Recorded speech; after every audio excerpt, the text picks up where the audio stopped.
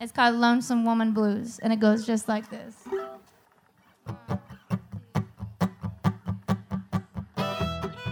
When you think of acoustic music and its players, its types of content, and its overall context, what words come to mind? Wholesome, nostalgic, soothing? When you have visiting relatives and want to play some of your favorite music, what do you choose? Your playlist titled Friday Funk Jams, or the one called Suppertime Strummin'? When you have slept in on a weekend and want to ease into your day, do you throw on Foo Fighters or Fleet Foxes? Acoustic music is often intricate, beautiful music that tends to be, well, polite. But it can also be intense, spellbinding music that can be quite rowdy. When picking out that playlist for Grandma when she comes to visit, keep in mind that the unamplified ensembles she liked best in her youth might have been viewed by many as noisy ne'er-do-wells. Her favorite artist might have been anything but genteel. You could slip some of Sierra Farrell's music into your Suppertime Strummin' playlist and gauge Grandma's reaction, and perhaps that would tell you. Welcome to Southern Songs and Stories. I'm your host, Joe Kendrick. This is our episode on the charming, incredibly talented, and possibly slightly dangerous Sierra Farrell.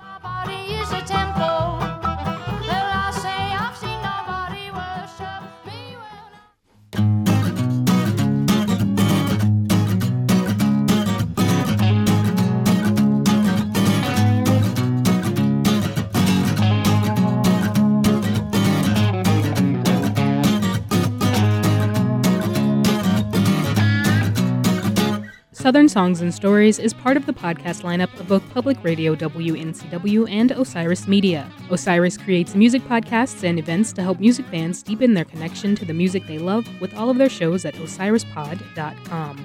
Osiris works in partnership with Jam Bass, which connects music fans to the music they love and empowers them to go see live music. Capsule versions of Southern Songs and Stories are produced for broadcast on WNCW by me, Corey Askew. More information about this and other podcasts from Grassroots Radio, WNCW, at wncw.org.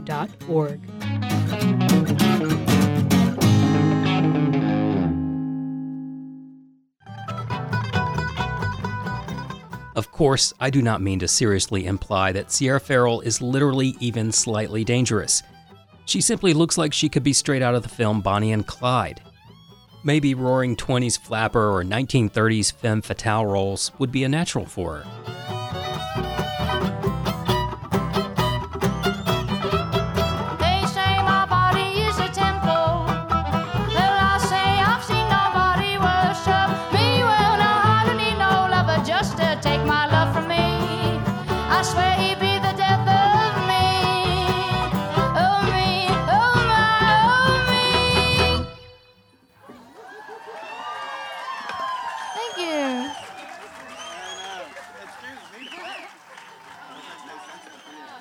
So short and chaotic. I love it. It was mid-May this year when I pointed my car southwest and rolled back to the Albino Skunk Music Festival, which for me was the first big stretch of live music since the fall of 2019. This episode is the first of 3 with origins in the South Carolina event, which is part 3-day camping music festival and part lovably eccentric reunion of kindred spirits. Coming up, you can enjoy episodes recorded at the Skunk Farm, on Amanda Ann Platt and the Honeycutters, and Unspoken Tradition. Those were terrific interviews, and coupled with some great live sets by both, I think you will definitely enjoy those 2 ambassadors of country and bluegrass music, respectively. And in the meantime, you could revisit some episodes of Southern Songs and Stories about the Albino Skunk Festival when I first experienced it back in 2017.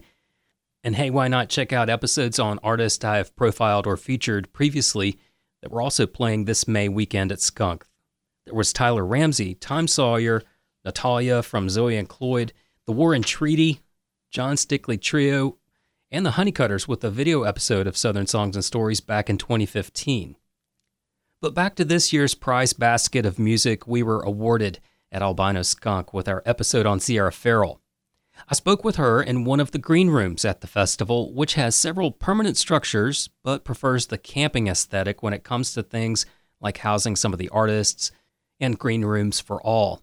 There, Zig and the company of volunteers that put together the weekend festival for 1,000, more or less, and this spring capacity was reduced, They all come together to keep a little fleet of RV trailers, camper vans, and the still roadworthy silver-sided 1951 GMC highway coach in working order, to serve as little islands of privacy, restoration, and inevitably celebration at the heart of the 22-acre former farm, which seldom sleeps much at all for those 3 days. Sierra and I talked about her long-awaited album debut on Rounder, titled, you guessed it, Long Time Coming, her musical upbringing and early, more rocking tastes, about Sierra's new band, how the forests of her native West Virginia can be heard in her songs, and a lot more. We began our conversation with the runaway hit of the weekend, Boston. You see, Sierra was caring for Boston, the Boston Terrier, that weekend. I started by asking how he was doing that day. Boston is doing wonderful, and he's making a lot of friends. And he's getting over some allergies right now, and I think this is really helping him, having him out of the house. So, yeah. The story behind the story of the weekend is Boston, the blind terrier, the Boston Terrier, named Boston, who's not even your dog, but you're apparently taking care of Boston, and so are other people. It's true, because I had to get up and play. So, a lady friend backstage, she watched him for me. And Jeremiah watched him, too. Jeremiah, who books Red Wing, is taking care of Boston. He actually offered to watch him while we did this, but we got to get some little Boston little gruntles in there. So, Sierra, talking about some of the makeup of your music and some of the things that you like. I mean, you write a lot of original music, obviously, but you cover a lot of greats. You know, you've got a pretty rich songbook of people that, you know, just Dolly Ann Porter,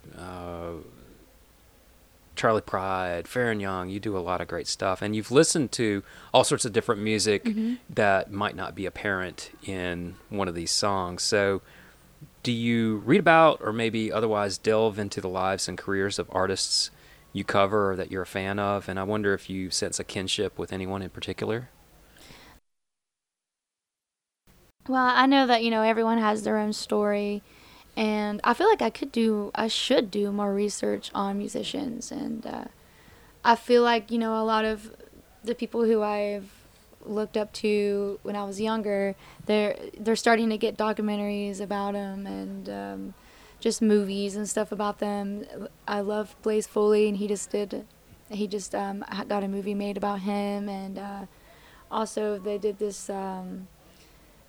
thing about Guy Clark, was it?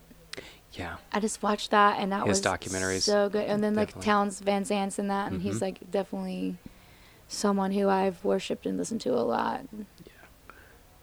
So let's go back to last night, because that set really knocked me out, and just how tight everything was. And a new band, that's what I was not prepared for. Tell us about this new band.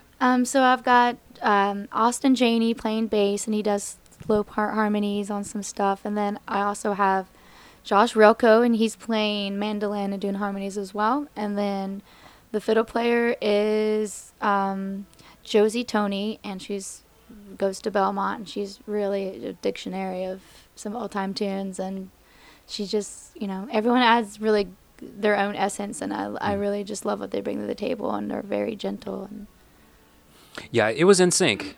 It was neat that it was so dialed in, and I was thinking at first I didn't know their story and how long they've been playing with you, but obviously not everybody's been playing out a whole lot until now. Yeah, that's so true. it's like 0 to 60, bam, and y'all were at 60. Well, last night this festival is just so welcoming, and I think that it's just really eased our minds, and we could just be ourselves on stage. And I also love how the stage isn't so high up here. You're kind of low, you know, like you're like with everybody. And I really respect that about this place, Albino Skunk. So. Yeah. And speaking of Albino Skunk, I Do It Again has a tie to Albino Skunk. Y'all were reading Michelangelo love poems when writing back from a previous Albino Skunk appearance. So what makes you want to come back, and what makes this festival so different from others?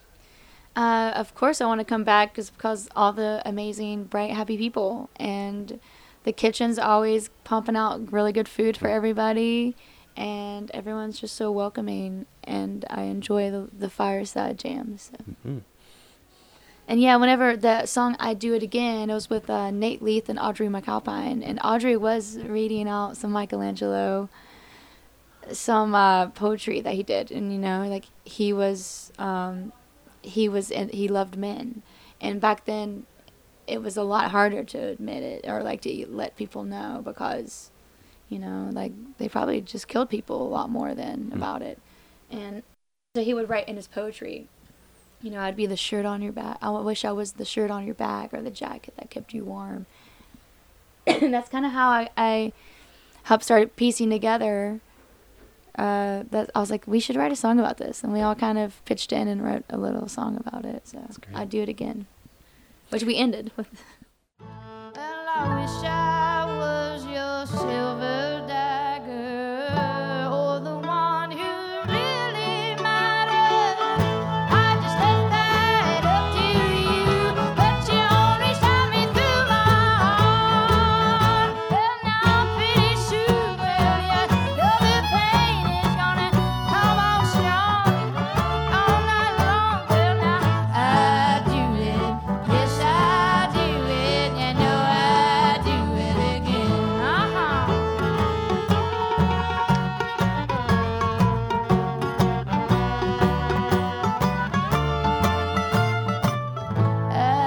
do it, yes I do it, you know I do it. Yes I do it, you know I do it again. And again, I'll do it again. I have to say that your music, and especially your live show, it exhibited a lot of killer instinct, I think, with hooks and with delivery. And there were times last night when there was one song late in the set, and I can't remember what it was called, but you were all the fiddle and the bass, and everybody was locked in and just playing that same lead melody. It was almost metal. It was just Yeah. and it harkened back to. I was thinking of, like, at times I was like, that is like so on point. That's like the Jam or Nick Lowe in 1978. That has just, it's aggressive. A little punk rock. Very much, but in a completely acoustic. All of the backdrop is country Americana. Mm-hmm. Which is, I have a country heart, but a jazz mind. That's I always like to say. I love artists who have a history of busking, and you did a lot of it. New Orleans, Seattle. Mm-hmm. What did you learn from busking that helps you as a performer? Well, it definitely teaches you to be very humble and just, which I definitely feel like I needed some time to spend some time with my instrument and just, I never thought that I'd be where I am now with music, because music has always just been a part of my life, and I love it. It's my passion. And, these days I can finally do it as a career, and I definitely feel like busking helped me in lots of ways to be okay to be in front of people and performing. Because, for the longest time before I started doing touring, it was hard for me to be on a stage more so than being down with everybody, because I don't know, it's just, I just like to connect with people, and I just feel like when you're on everyone's level, you can have a deeper connection. But yeah, I feel like busking really helped me just perform better on stage, and I think busking for that. And busking can be a really good gig if you do it right. It's true. If you can do it right, and you just treat it like any gig, kind of, in a way. You have a set, and you follow the set, and then, take a break after an hour or so. You just got to go in and not expecting anything, especially with busking, and that's also another thing with performing on stage, is like everyone's looking at you, like they're expecting something from you. And as with busking, people can just walking carrying to on. work. They're They just didn't walking know. around, yeah, checking out the city, and then you just happen to be a bonus on the street corner playing, you know. I want to talk about your sense of style and presentation, and you've got a look, you've got an aesthetic. Can you describe what that aesthetic is? What does it do for you? I definitely feel like whenever I'm dressed well and I have my hair fixed and makeup on, you just feel more confident, especially being a woman. You know, I feel like in today's society, there's a lot of pressure on your shoulders.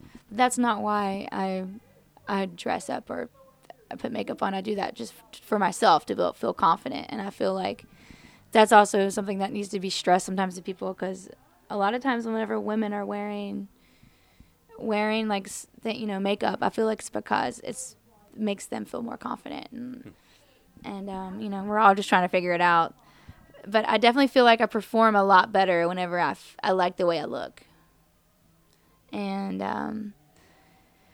my aesthetic does kind of run all over through all kinds of different fields. You know, it's just it's a combination of all kinds of everything. Just my whole life of what I've collected with music that's kind of helped, because you know, like with some musics there's a style.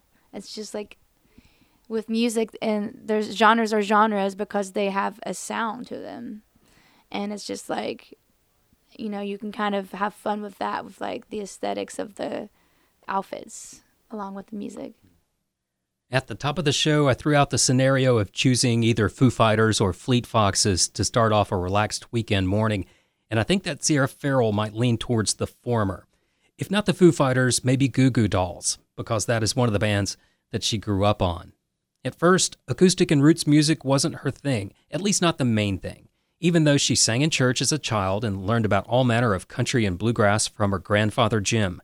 The voice that you hear now, which sounds like it was cut from the same cloth as Bessie Smith or Jimmie Rodgers, that voice was more inclined to hum a 90s rock anthem than a Stanley Brothers tune early on. But as you just heard, busking was Sierra's first foray into live performance, and being in that acoustic setting better lent itself to, say, a good yodel than it did on amplified rock. I'm gonna buy me a pistol, as long as I am tall. Gonna buy me a pistol just as long as I am tall. Gonna shoot for Thelma, I should have down. I'm gonna see her jump and fall.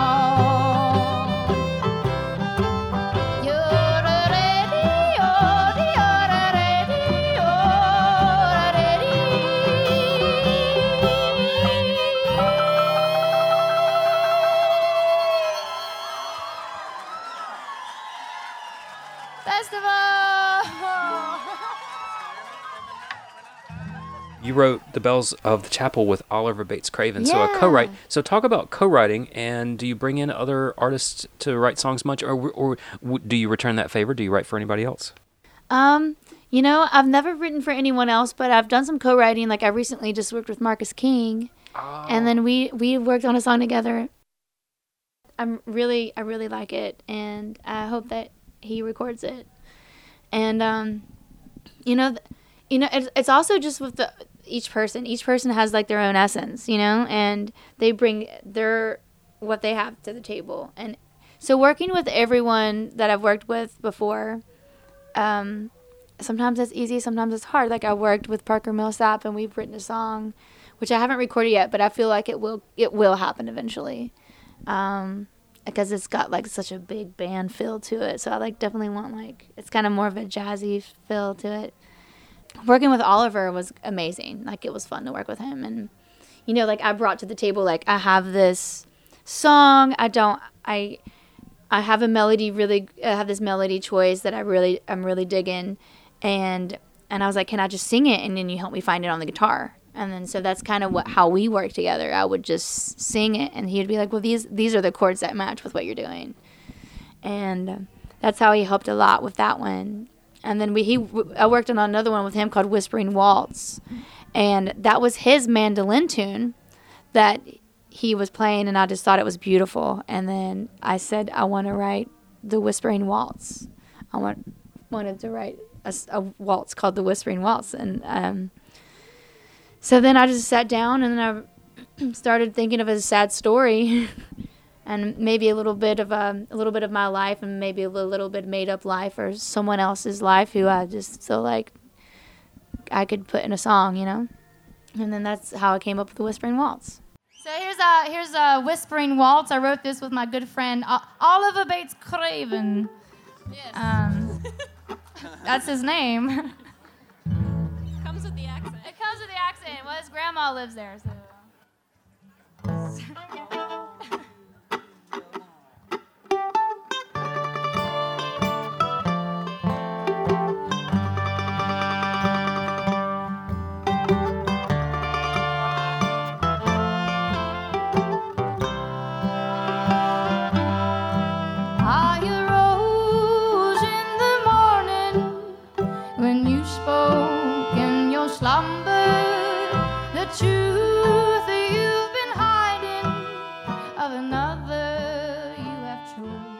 Talking about the record, Gary Pachosa around. Yeah. I mean, some big deal stuff here. This is neat with the people that are on this record too. Billy Strings is playing on a track. Sarah Jarosz is doing background vocals. What was it like to be in the company of so many great artists?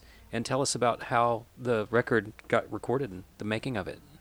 Well, where we recorded at, I think sadly they closed down now. It was a place called Southern Ground, and it was located kind of more midtown-ish, I believe. I'm not 100%, but we spent 3 days in there. We had a full band, and we did 12 songs. And I'm really excited about the outcome, and it's, you know, and I'm super excited to talk about how there's going to be vinyls. Yeah.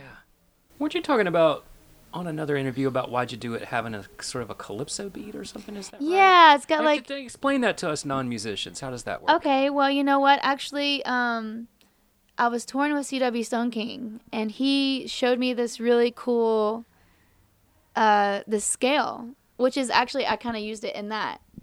He showed me like a lot of stuff, and that definitely has like kind of a calypso progression in a way, because like a lot of calypso is minor key, jazzy in a way as well, and so that's how I got to say that it has a calypso feel, because it has like the rhythm of some of the motions in the songs for it. Sierra Farrell's father was a Marine, and her family moved fairly often, like many military families do, and she went on to travel extensively on her own. Now based in Nashville, West Virginia remains her home at heart. I asked her about how her identity and music were never far from the Mountain State. Growing up in West Virginia is pretty sheltering. And you're kind of cradled in all these rolling hills, and I lived in Charleston a lot, in a lot of places in West Virginia. Excuse me. And I mean, you know, when you're a kid, you're so innocent, and you're pretty much just like a little clean slate that someone and people are going to help mold you into who you are. You know, I mean, it's up to you to be a good person, but, you know, a lot of people help pave the way. You know, like when I was a kid, I thought that the clouds were made from these chemical factories, which West Virginia is known for Chemical Valley, and I thought that these big pipes were making clouds. And I feel like definitely growing up there, you don't realize how big the world is, because it's kind of like going back in time in a lot of ways. You know, we're not up to date with how the West Coast is, and it's, you know, again, like it's slower over here on the East Coast. It takes a long time for people to be accepting of things and like not just be cynical. I feel like there are a lot of cynicalness because people just get stuck in their ways more here, because it's just, you know. And I definitely feel like I carry over some of the sadness of thinking of past lives and stories of just people who grew up in West Virginia and how poor and rural it is, you know. And rural. I'm sorry, not royal. It can be royal. It can be very royal at times, giving the delivery. But, I definitely feel like I play music that's created around a lot of places that have trees. Because I feel like you can listen to some music and you're like, well, it sounds like they weren't around many trees when they wrote this or something. I definitely think that West Virginia is very beautiful. And, of course, we got the John Denver song, Almost Heaven, West Virginia. So, and that's, that's kind of how I wrote West Virginia Waltz in a way, because I kind of wanted to help maybe write another West Virginia song that kind of sticks with people, and I hope it does. Well, you came up in the tradition that's probably not unique to the South, but it's pretty prevalent, is your Grandpa Jim and getting turned on to guitar and music from just, your own family and sitting around and picking and whatnot. So tell us about Grandpa Jim. Grandpa Jim, Papa Pringle, he was the sweetest old man. I loved him to death. Very stubborn. He always wanted to cut his own grass or just fix something around the house that he feels like he could fix it, but he didn't have to. And, he was super into going to church. So then, he got me into singing hymns, and it was a little Baptist church. And, yeah, he got those gears a ticking with the guitar, and I've always sang and played music, but, he helped push me in the direction of more of like the country bluegrass. It was all definitely a path, because for the longest time I wasn't really into country, and, I didn't realize the genuine and passion behind it that I wouldn't find in other places, And that's one thing I do cherish and love about old country music, is just people just really mean it. They're singing from a place to where they can express that emotion and feelings. And I definitely feel like that resonates with me. I think one thing you mentioned, coming up in the church, I think that's so, and again, it's not specific to the South, but it is so indicative of what Southern music and culture is. It's all intertwined in the church, and I think that when you come up and you sing in church, that you're getting some skill sets that are pretty valuable later on. Because think about it, you're, the altar call, you are closing the deal the whole time. It's all coming around to a very specific point that you're making with the music, with the sermon and everything. And I have to think that can carry over to a performing career. Absolutely. Especially when it comes to harmonies in churches. I feel like churches really help lay down the rules with that. And I guess, and whenever people are singing about, and they really genuinely mean it and feel it, I definitely feel like that's like one thing I do love about religion is it makes people just really just have faith and believe. And you can feel that from those people. And especially like whenever people, I'm not like a huge church person now, I'd say. But, like when people come over and be like, hey, I would love, some church people, and they talk to you and they say, hey, we would like to pray with you. And I always say yes, because it feels so good, because you can feel the honesty and just like, like the heart of not just Christianity, but religion is so pure and sweet. But, if you look at the history of it, it's terrible. But that's another rabbit hole. All the things that the people did. Yeah, it's and it becomes not in the name of God. It's in the things that people do in the name of God is outrageous, because it's like, he didn't say, like, this is not the point. Yeah, it's like, this is not the point. Like, what? But that's another situation. But I definitely do feel like God is in my music for sure.